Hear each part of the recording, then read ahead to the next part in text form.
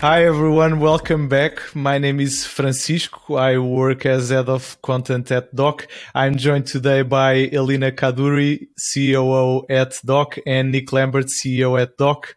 How are you? Doing well. How are you? I'm good, Francisco. So you two have been leading a Web3 company for a few years now, and there are several things I'm really curious to ask you. For example, how is a Web3 company different from other companies? What are the challenges of managing one? What is a DAO? What can Web2 companies learn from Web3 companies? But before we dive into it, I want to start with the beginning. What is Web3? Well, I can pick that one up, Francisco. So I think to understand Web3, we need to go on a very short journey to understand, well, what was Web 1 and what was Web 2 as well. And then we can start to understand what Web 3 is. And basically Web 1 was the first version or the first kind of evolution of the internet. And with that, there was really only a few content creators creating static web pages. So publishers would go on and create content, and that people browsing the web would just effectively consume that data. And interestingly, around that time, most of us don't remember that. And certainly, of course, I'm way too young to remember all that stuff. I say joking. There was no advertisements really allowed in Web 1 either, which is quite a different situation to what we have today. And effectively, Web 1 was a kind of static content delivery network where content was published and everyone just consumed it. Then we moved into Web 2, where that was basically what we have today. Encourages lots more user-generated content. So instead of kind of publishers just putting stuff up there, we as users are now interacting it. So we're looking at kind of social media sites, we're commenting on posts, we're uploading YouTube videos, we're kind of upvoting and downvoting, things like that. It's open to a much kind of wider variety of users than what we saw with Web 1. We're also seeing things like podcasts, like we're doing today, kind of tagging, RSS feeds and things like that. So that was kind of really what defines Web 2. And like I say, that's the status quo basically. And then what we're moving to with Web 3, and we're kind of evolving into that as we discuss this, is it refers to the web where it's much more about the individual. So Web 1 was a lot more about kind of companies and publishers. Web 2 was a lot more about maybe building communities. And Web 3 is kind of returning that control and that interest back to the user. So the user will maybe start to have, or what we envision or hope for, is the user would start to have more control over their content. So they're owning their content. They're owning their sometimes identity, which is obviously relevant to what Doc are doing. And then they're potentially controlling who has access to that. Whereas opposed to the status quo today, where large companies effectively give us access to their systems and basically control our data, and they afford us they afford us access to our own data effectively. And so with Web3, there comes a few other things as well. So we're starting to see kind of artificial intelligence come in. We're starting to see things like the semantic web being used, which is kind of a way of linking data, where the kind of meaning of data is linked together rather than just using the kind of keywords and numbers that we've used with previous iterations. And then this type of data can be reused across all applications. So that's really what the kind of differences between Web 1, Web 2, and Web 3 are. So much more user-centric tools that we can use, and really making it more central to the user controlling their information and what they can access. And from a company's perspective, what are the biggest differences between a Web3 company and a Web2 company, and what are the challenges that only a Web3 company has? So I can jump in here. So I think part of it also depends how you set up your Web3 company. So for example, with Doc, we had a token sale. So that means we went out to the community and we fundraised from both investors and also from individuals, and gave them an opportunity to be a part of Doc and be a part of the community. and to help fund the project and the vision that we are working on and we've been working on.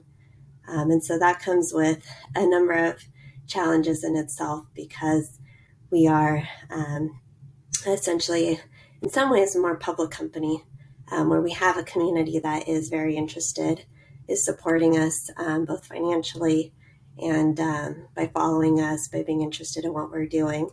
And so we have to be a lot more vocal. We have to communicate a lot better about what we're doing as a company, doing things like publishing a roadmap, obviously having a white paper, having a lot of content information for them to understand what we're doing. And then we get a lot of feedback, which can be really great. And it can also be challenging because, we hear the spectrum of what people are thinking about what we're doing. So it's great because we can really engage with people in our community, with supporters of the project. We can have them participate in different ways that, traditional company might not be able to, and actually kind of, do things like voting, for example, with tokens, where they hold an asset that's directly tied to the project. And so they're a lot more kind of invested and interested in that way. But we also get negative feedback, and that's fine too. It's challenging what we're doing.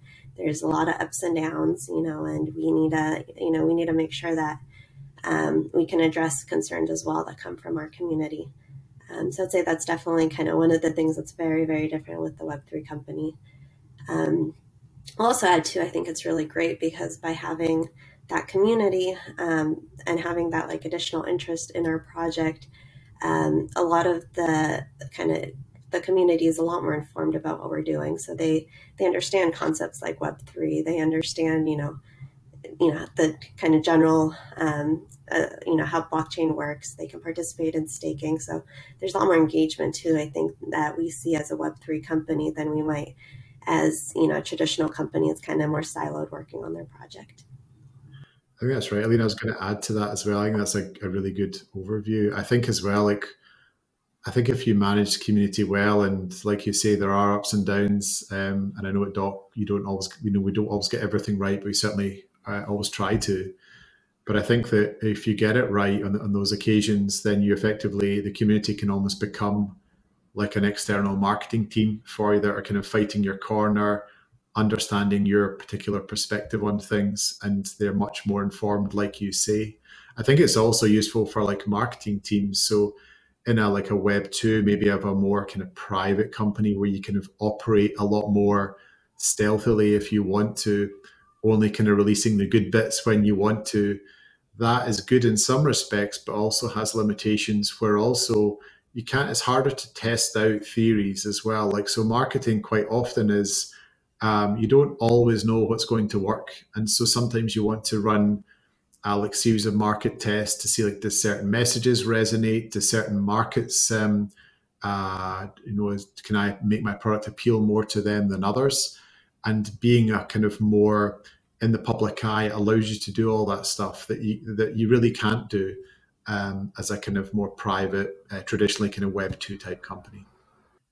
And are there any other challenges from the nitty gritty day to day details? For example, legal challenges because having a company that raised funds through crypto must have some sort of specificities legally and also accounting. Yeah, there's definitely a lot more complexities on both of those.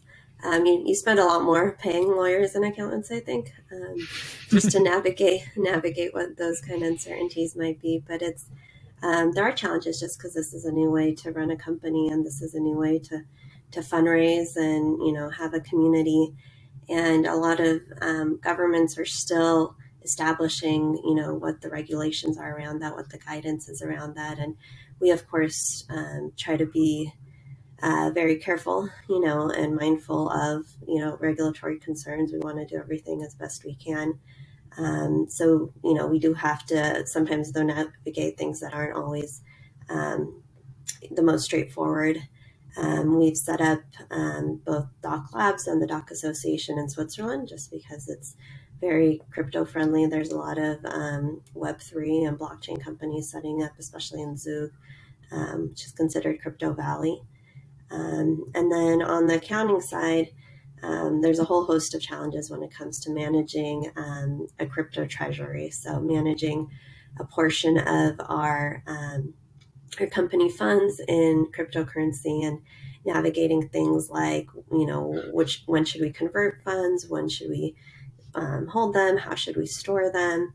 There's a lot of risks around the fluctuations, obviously, with cryptocurrency. So if the market's going up, things are great, but we also have to be ready that, the market can also go down, and how that could affect our runway. And so making sure we're managing those aspects, which, traditional, startups would really never probably have to think about or worry about from that perspective. I think as well, like the revenue models as well, Francisco, it like companies in the past, like a lot of Web3 companies or companies in the blockchain space, it's mostly open source now, or almost the majority of companies operate open source code bases. Where in the past they would have something that's proprietary and they hide everything away, and you only kind of get given access to it, and you pay for that access. And so one thing that can make that tricky if you're an open source company in kind of the Web2 world, it's very, very difficult to monetize what you build if you're trying to make stuff kind of open source. And there's a lot of advantages for making things open source as well, particularly around things like security, making sure people have auditability and visibility of how things work. And that's all extremely important, and particularly when you're running kind of networks and things where there's potentially a lot of money involved. You do need security auditors and kind of individual people to be able to look at your code base and analyze what you're doing. And so it becomes very difficult previously to try and monetize open source software. And typically what that meant for that company is they would have to become a support company. So they would build the software. They don't charge for you to use it because it's all open source. So how do I monetize it? Well, I maybe offer you a better service to actually make sure it runs well within your systems. I make sure if something breaks, I go and fix it for you more quickly than I would otherwise.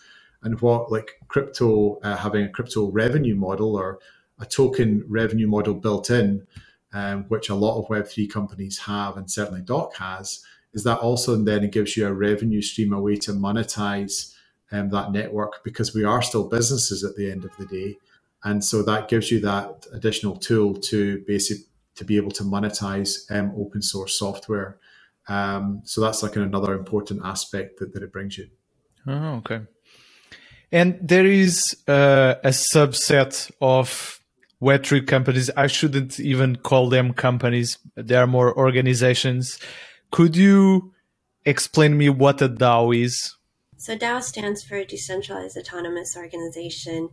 And the idea is that essentially it could be a group of individuals or maybe small teams kind of participating in running an organization together, purely using kind of, decentralized, methodology. So using things like open government systems where all the participants can vote together using open source to build the technology or whatever the project is that they're working on, and that everything is done, maybe not everything's done on chain, but as transparently as possible. There's no, one person or a small group of people at the core that's really kind of making the decisions. The decisions, as much as possible, are made by the different participants in the DAO. And I'll add to that Doc isn't a DAO, at least not right now. And I think DAOs is conceptually and in practice something that's still really kind of being understood. It's a completely new way to run an organization, to have a project to coordinate with different people, and there's a lot of complexity that comes with it, and things like things being efficient, making sure that decisions are being made in the right way, that things are understood and communicated well, and so we ourselves we have Doc Labs, which is the core team that's working on Docs technology. And then we also have the Doc Association, which oversees the Doc network. And we do have on-chain governance as part of that. We do have kind of a community. Our code is open source. So we've definitely embraced a lot of aspects of DAOs. But for the purpose of getting the project, really adopted, really, developed, all these things, there is still kind of some middle ground in terms of having, some centralized governance over that until, it gets to a point where it makes sense to have it be more open and more decentralized as the project continues. Elena, one thing that whenever I mention it to my Web2 friends, it blows their minds is the idea that in some DAOs have anonymous or pseudonymous employees. Yeah. It's a pretty new way of working to have, participants or employees in an organization that are completely anonymous or pseudonymous. Maybe they have some, username or handle they go by. In traditional organization, if you're hiring somebody, you know exactly who they are. You have, you usually see a copy of their identity documents. They fill out information for you. In the case of a DAO, it's completely open. So often anybody who wants to can either contribute in an open source capacity. They can participate in governance, which is great because widens, I think, the participation pool. But also comes with challenges because these are important decisions that might need to be made. There is, as we've seen through history, the recent history, there is a lot of room for fraudulent or malicious behavior when it comes to DAOs. So one great way of addressing that is actually using verifiable credentials, since a verifiable credential can capture information about somebody, and that could look like things like, tied to their real life identity, but presented in anonymous ways. So what that could mean is, somebody could go and receive a KYC document that proves, yes, I have, I am a real person. And I also might not be on any blacklist, or I don't have any kind of criminal history, and I can present that in an anonymous private way to verify that I could participate in a DAO. And a verifiable credential could also be used to capture participation or reputation for somebody in a DAO. So for example, if I've participated in other DAOs and contributed in meaningful ways, or maybe I've participated in governance and voted on, measures and shown that I can do that, and being able to capture that activity without somebody having to reveal who they are, and be able to preserve their privacy at the same time. And Nick, do you think that becoming a DAO is the way forward for every Web3 company? No, I don't think becoming a DAO is the kind of way forward for everyone or every company. From my own perspective, I think that we can learn a lot from those, and so I think like there's aspects of them that are like interesting that can be adopted, and so things like on-chain governance, where changes to maybe how the network operates, because most Web3 companies, what they're creating is not necessarily just an app. It is in some cases, but in a lot of cases, it's a whole protocol or a whole platform that they're creating. And so with that comes the ability for stakeholders in the network to participate in how it's run, and the decisions that's made about the technical decisions are made about the design of the network potentially, or how it operates, or changing how it operates. And that's done through on-chain voting or decentralized governance.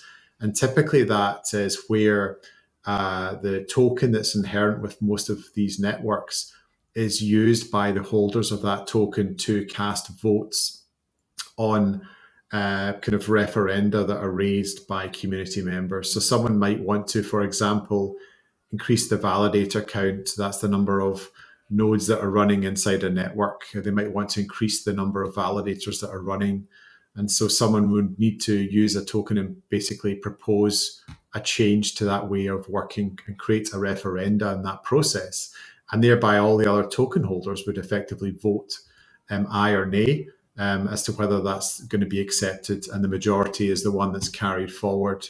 And that weighting, the majority is how many tokens are put forward by each of the voters, not just the number of votes. So that's the way that that can work. So I think that stuff like that is really, really useful. And because we are running decentralized organizations with decentralized communities, it's a really, really good way to give everyone a voice. But I also don't think it works well in all cases, because not everything can be done on chain, or it's, like non-technical things, maybe where there's domain expertise required. You wouldn't necessarily, and it become quite kind of slow and cumbersome if you're needing to get every little thing voted on, and runs through some kind of on-chain voting process that can take many weeks, depending on how it's set up. Sometimes you want to be able to be moving more quickly or more agile. So I think there is a lot of good that can come from DAOs, but I wouldn't say ditch everything that we've known for the couple of 100 years to this point. I think it can complement what we have, but certainly shouldn't replace it. Nick, you were mentioning that there are many things that Web3 companies could keep from the ways of managing and govern Web2 companies. And what things can Web2 companies learn from Web3? I think a big part, Francisco, would be like kind of getting used to that being more in the public eye. So I think building communities is going to be a really big learning curve that Web3 companies or Web2 companies could benefit from doing. And so that's, I guess, being able to communicate your vision, what you're trying to do and how you're trying to do it, and then really bringing a group of people, like-minded people, along with you for the ride, recognizing that some people will fall off the ride and become disenchanted with the idea. But for the most part, if you can stay true to your vision, that most people will stay there. And then really being able to use and harness all the kind of different social tools that we have to really grow communities as well, and getting used to those. So I think that would be one of the biggest things that people can do. But like you say, I think a lot of the things that we use to kind of build kind of effective Web2 companies remain the same. So still things like good recruitment, people and process, and all of that stuff, making sure you've got enough money in the bank and funding, those things are still very, very important. But there are a kind of few differences.